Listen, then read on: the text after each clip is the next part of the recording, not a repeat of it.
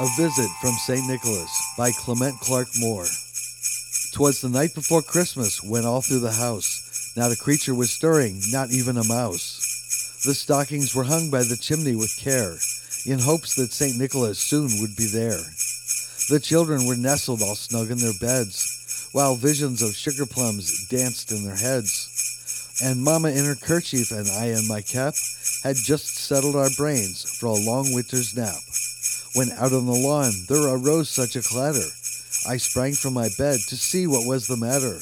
Away to the window I flew like a flash, tore open the shutters and threw up the sash. The moon on the breast of a new-fallen snow gave a luster of midday to objects below, when what to my wondering eyes did appear but a miniature sleigh and 8 tiny reindeer, with a little old driver so lively and quick, I knew in a moment he must be St. Nick.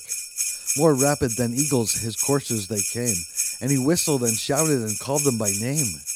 Now Dasher, now Dancer, now Prancer and Vixen, on Comet, on Cupid, on Donner, on Blitzen, to the top of the porch, to the top of the wall. Now dash away, dash away, dash away all.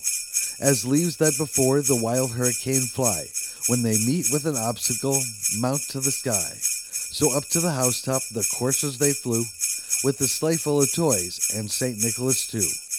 And then in a twinkling I heard on the roof the prancing and pawing of each little hoof. As I drew in my head and was turning around, down the chimney St. Nicholas came with a bound.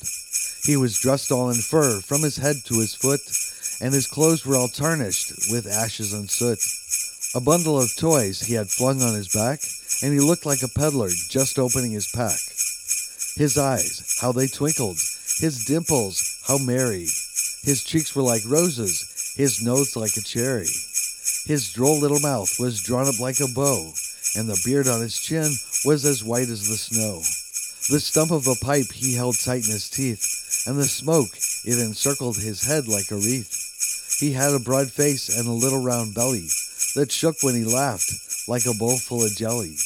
He was chubby and plump, a right jolly old elf, and I laughed when I saw him, in spite of myself. A wink of his eye and a twist of his head soon gave me to know I had nothing to dread.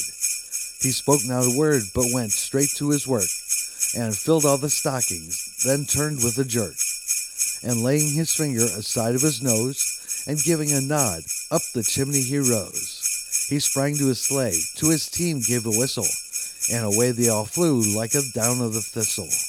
But I heard him exclaim, ere he drove out of sight, Happy Christmas to all, and to all good night.